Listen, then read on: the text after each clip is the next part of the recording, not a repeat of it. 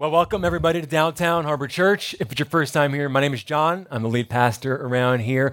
So it's the Christmas season, right? I love Christmas. I can't believe it's finally December. It was just March, I think, last week.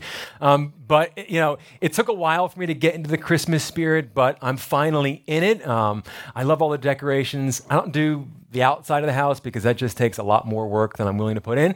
But we definitely do the inside of the house, and I love the music, and it's a great time of year. And so if you're not in the Christmas spirit yet, I hope that today's service and in the upcoming weeks you might be able to join us sort of in this joyful time. But the thing about Scripture, let me just say this because I was reading it this week for preparation.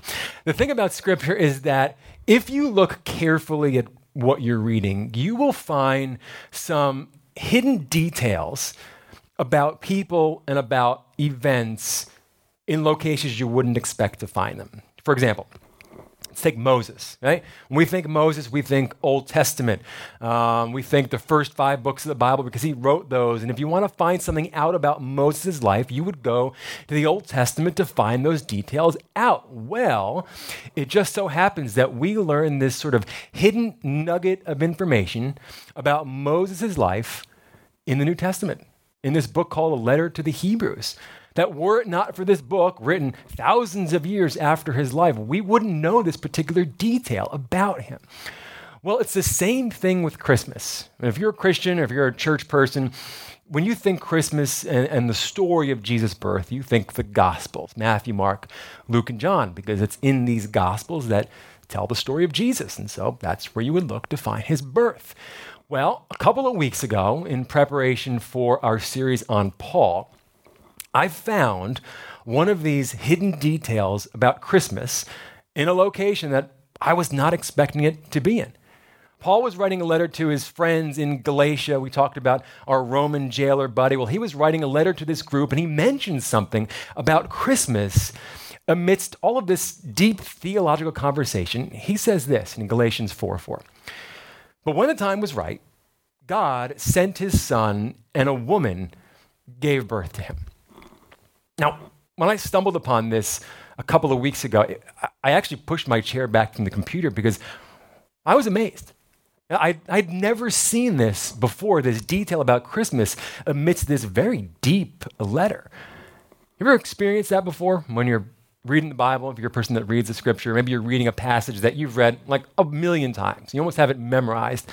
And then one day, out of the blue, some verse pops out and you're like, has this always been here?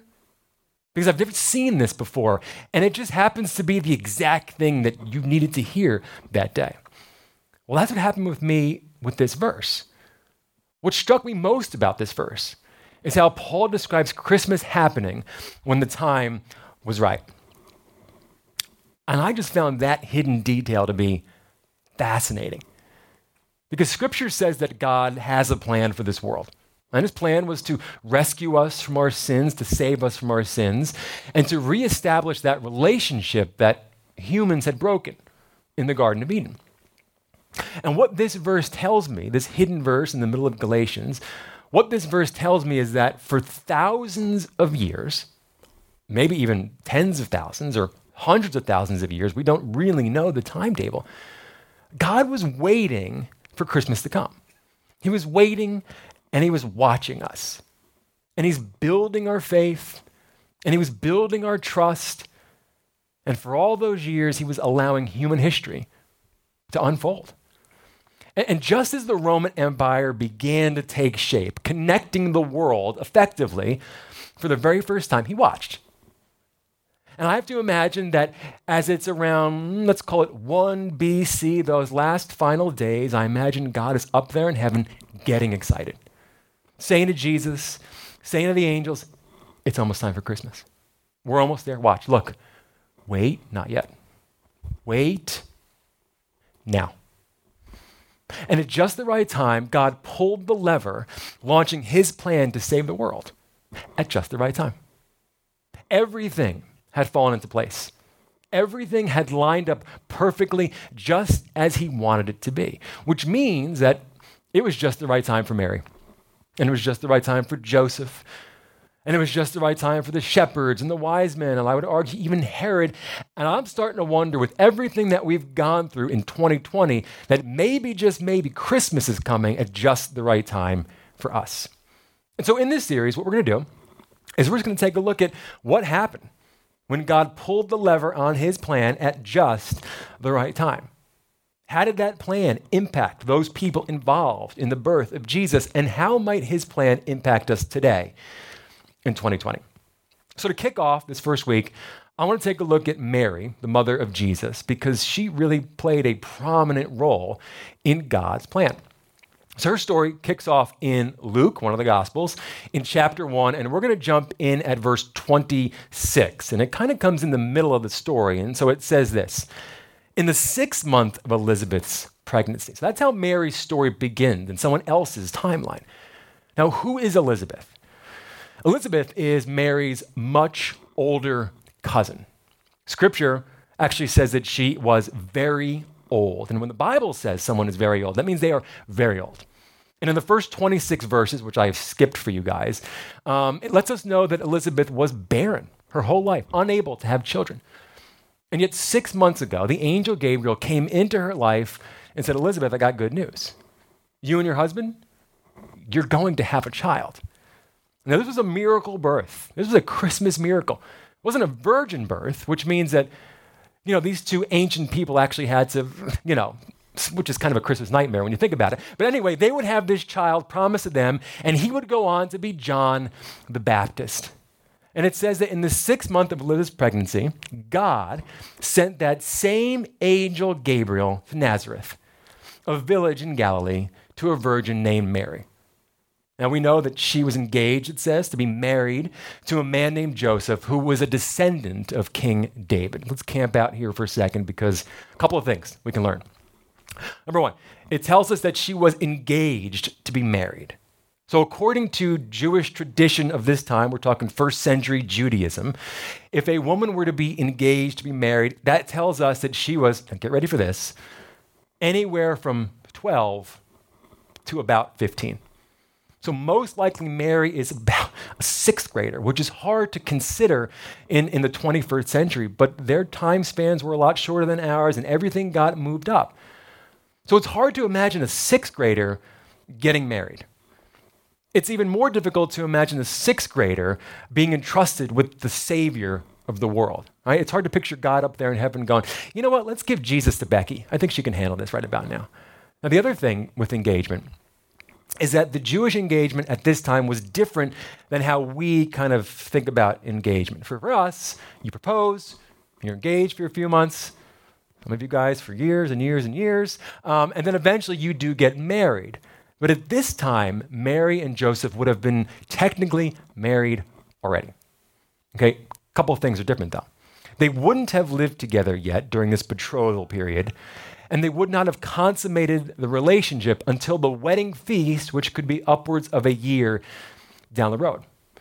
But for those of you who are married and who have just gotten married and who are getting ready to be married, you know that this engagement time, it's exciting. Because what happens? What do? You dream about your future. This is Mary right now. She's planning this wedding.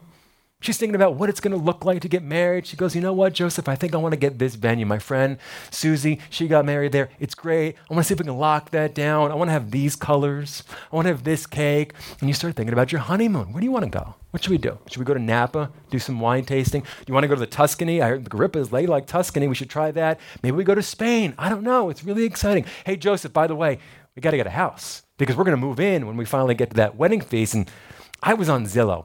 I found a really nice house. We've got to do the kitchen over, but I've been following designer on Instagram, and we can do white towels, and we can do bronze fixtures. Oh, and by the way, did I mention it has a white picket fence? Oh, it's perfect. And we can get a dog, a yellow lab. We can name him Tucker. We can have 2 kids, a boy and a girl, and it's going to be so wonderful. We all did this. I mean, your plans might look slightly different, but we all had plans for our lives. We saw those plans unfolding perfectly, and it made us happy. Because we were in control of all of our plans, and all of our happiness, and all of our future. And then, out of nowhere, as we're living out our perfectly planned lives, you're throwing a curveball. something you didn't plan for, something you didn't expect, something that wasn't on the agenda, something that wasn't on the docket, something that would interrupt your life. And Mary, in this moment, thought she had her whole life figured out. Everything planned perfectly. But little did she know that God had just pulled the lever on his plans. And God's plans would interrupt Mary's plans. So the angel Gabriel, he shows up. It says that he appears to her and says, "Greetings, favored woman. The Lord is with you." Now, confused and disturbed, Mary tried to think what the angel could mean. So picture this scene. You've got this sixth grader out behind her house, under a tree, working on her Pinterest board, minding her own business, when this gigantic angel shows up out of nowhere. And she has two reactions. She's confused and she's disturbed. That's a normal reaction considering the circumstances. And she's just trying to make sense of all of this. And I think Gabriel can tell that Mary is a little freaked out. And so he says, "Don't be afraid. Don't be afraid. Okay? Don't be afraid. For you have found favor with God." He says, I can see that I've startled you. My appearance tends to do that to people, especially when I come out of nowhere. And I can see you're trying to figure out everything that I've explained to you, but you don't need to be afraid because my being here, well, it's a good thing. God has been watching you, and he's got a plan for your life. And then Gabriel walks this sixth grader through God's plan. He says, "You will conceive and give birth to a son, and you will name him Jesus." Now, Mary's eyes are starting to get huge, and he goes, wait, there's more. He goes, "He will be very great and will be called the Son of the Most High. The Lord God will give him the throne of his ancestor David, and he will reign over Israel forever. His kingdom will never end." Now, this was not the news that she was expecting.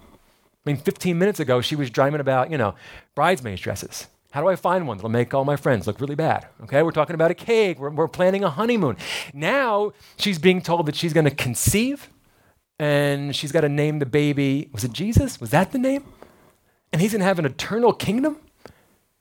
God's plan looked nothing like Mary's plan at all. And it begs the question, what do you do when God interrupts your plans? Now, according to Scripture, Jesus and God love to interrupt plans.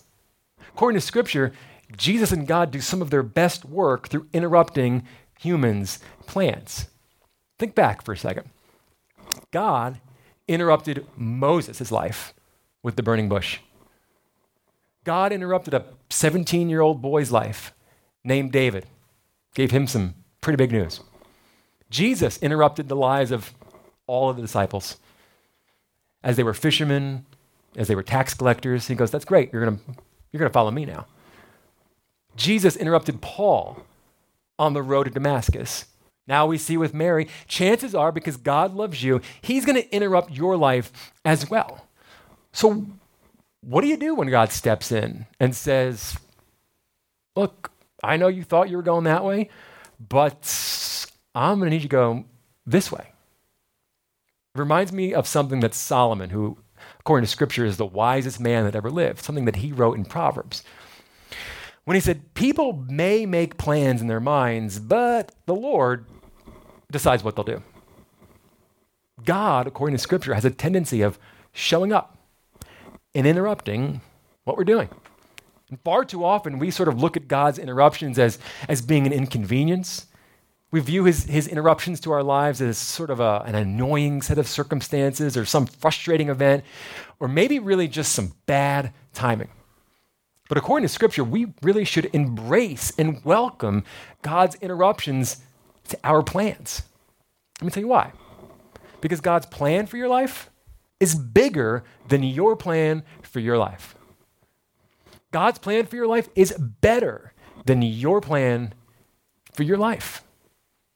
See, here's the thing about our plans. Our plans, they're safe. But we structure our days and our lives and our careers to avoid weaknesses. And I think that's normal. I mean, we have that phrase, play to your strengths. But the thing with safe plans is that they keep us in our comfort zone. Safe plans don't stretch us at all. They don't challenge us, and they certainly don't cause us to use all of our God-given talents when we're playing it safe. Now, the other thing about our plans, and I could say this to you because we're all friends, but if we're being honest, a lot of our plans are self-serving. Just take a moment and think about your life plan. It's all about us, right? I want to get this job. I want to get that new house. And then I want to get that new car. And then I want to travel. I want to go here and I want to go there. And I want to retire at this age, and I want to have this much money in the bank at this point. None of these things is bad. Don't get me wrong. But they're all for our own benefit. We have planned out our entire lives for us. And if you're a follower of Jesus Christ, I just firmly believe God wants more for your life. And so when God interrupts your life, it means that he wants to speak new truths to us. When God interrupts your life, it means he wants to lead us in a new direction. And when God interrupts your life, it means he wants to infuse new purpose and new meaning into our lives. See, I think God's interruptions mean that we're not forgotten. We're not forsaken. We're not just some afterthought. God's interruptions means that the creator of the universe has designed something specifically for you. And so Mary hears this plan designed specifically for her, and it's a big plan. And she only has one question. But how? How can this happen? I'm a virgin. Gabriel, this doesn't add up. God's plan doesn't seem to make sense at all. What you're asking me to do doesn't seem like something I can do. Now, for us, when we begin to sort of discern and hear God's plan for our life, I think we say things like, wait, God, you want me to do what? God, you want me to go where? You want me to change jobs? Now? You want me to move? You want me to break up with him? You want me to stop? Or you want me to start? See, when God calls us out of our comfort zone, when God pushes us in a new direction, we start to do all the calculations as to how this plan is going to work. Mary's no different. And so she asks, how? How's this going to work? Gabriel gives her an answer. He explains the how of the virgin birth. He says, look, here's how it happens. The Holy Spirit will come upon you, and the power of the Most High will overshadow you. And this word overshadow is a really interesting word. If you've ever read the creation story in Genesis, when God's Spirit hovers over the water creating, that word hovers is this exact same word overshadowed here. Gabriel says the reason it's got to happen like this is so the baby will be born holy, and he'll be called the Son of God. Now, I don't really think this cleared things up for Mary, which goes to show you that even if God were to explain all of his plans for your life, all of the reasons why he's doing what you're doing and why you're going through this and why this happened, I don't think it would even add up still. But Gabriel continues to try to help her understand this plan for her life. And he goes, all right, let me tell you this too. Your cousin Elizabeth, in her old age, has conceived a son. This is the 6th month for her. A woman who people used to say was barren. He's like, Mary, clearly God is doing something in this world right now. And I understand it doesn't add up. To us, Gabriel might say, look, I understand that God is pushing you right now out of your comfort zone. I understand that God is calling you to trust him with details that you don't understand. And I understand that you're tempted to think, this is not in my gift set. This is not what I was trained for. I'm not sure I can handle this. God, are you sure you got the right person for the job? But Gabriel would tell us just as he told Mary. With God, you see, nothing's impossible. When God interrupts your life and calls you to do the seemingly impossible, we don't have to calculate the how we're going to manage it, because it's not going to add up anyway. All we need to do is trust. And so in this moment, as this sixth grader looks up into the eyes of this enormous angel, she utters what is perhaps the most important response in human history. Mary says, I'm the Lord's servant. May everything you have said about me come true. This new direction that God was calling her in didn't make any sense at all. And it had a lot of potential risks. But in faith, she trusted God with her future. And because she said yes to God's plan, Mary's life was changed. Because she said yes to God's plan, what looked a little scary and didn't make any sense, the world was changed. And Christmas, well, it came to be. And I think one of the most important things that we can learn from this story is that when it comes to God's plans require bigger calculations. When you encounter God's plan for your life, or when you see that he's leading you in a new direction, or when he's challenging you to do something new, or perhaps some obstacle has been put into your life that you had never planned for, we begin to do all the calculations as to how we're going to figure it out. And we start to calculate God's plans in terms of the cost to me. What's the cost to me? If I say yes, if I follow God's plan, if I follow his path, if I take his lead, what must I give up? What must I surrender? How must I submit? What must I sacrifice? How will my plans change? But in the economy of God, if you will, this is a small, narrow, self-focused view. Mary teaches us that when it comes to God's plan for your life, we actually need to calculate it in terms of cost to others. Meaning, what or who hangs in the balance if I decide to say no, God. Because you can say no to God. Stick with me. Think about how many people were blessed by Mary's act of faith. Think about how many people were blessed through the work of Jesus Christ. Think about how the world was radically different because she said yes. Now, what if she said no? Because God's plans just cost her too much. What would that have cost us? This tells me that God's plan for our life is bigger than our life. That our decision to say yes to God's plan potentially is vitally important for those around you. Because who knows the far-reaching effects that your act of faith might have in the people in your life, or perhaps people that you don't even know or may never even meet. Who will be potentially positively impacted by you saying yes to God? Who might be eternally impacted by your decision to submit your life to God's will? So, what's the practical? What do you do with a message like this? If it's your first time here at DHC, every single week we put this word on the screen because we want to make sure that you can leave on a Sunday and know exactly what to do with what you've heard.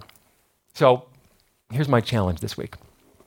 I think this Christmas, maybe it's just the right time for us to release your grip.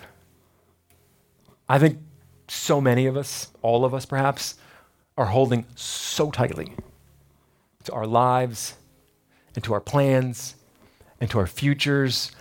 And I get that. I do. And I think we do that because we believe that we can work everything out. That if we plan hard enough, that we can actually make it all happen. Ultimately, I think what we're trying to do is, I think we're looking for assurance. I think we want to sort of find assurance that our future is going to be safe, that our future is going to be secure, that our future is going to be bright. But according to Scripture, the only way that you're actually going to have peace and assurance about your future is to say yes to God and his plans.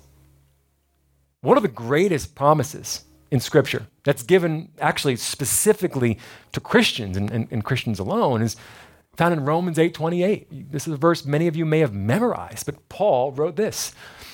We know, we have confidence that God makes all things. And when he says all things, he means all things.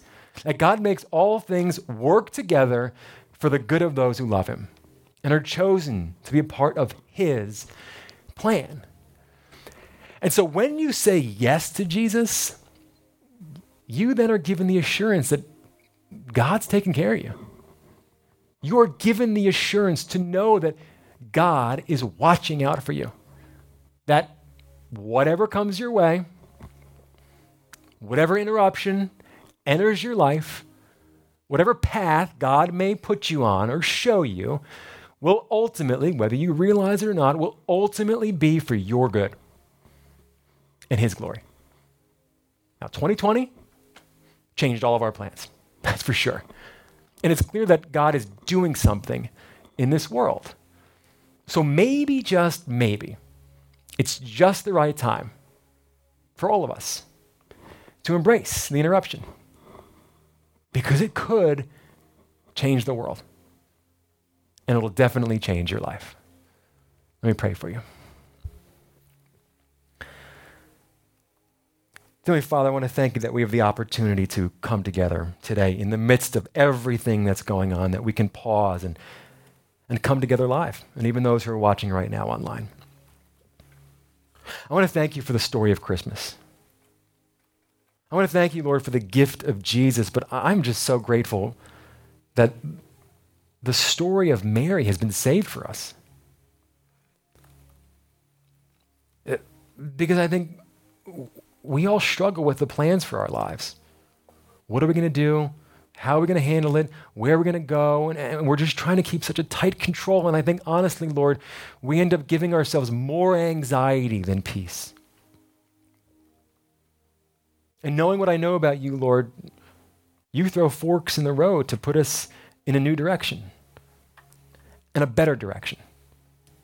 And we might not understand it, and it might look like it has a lot of risks, but I pray that this season, you would give us the faith to say yes, leave the consequences up to you.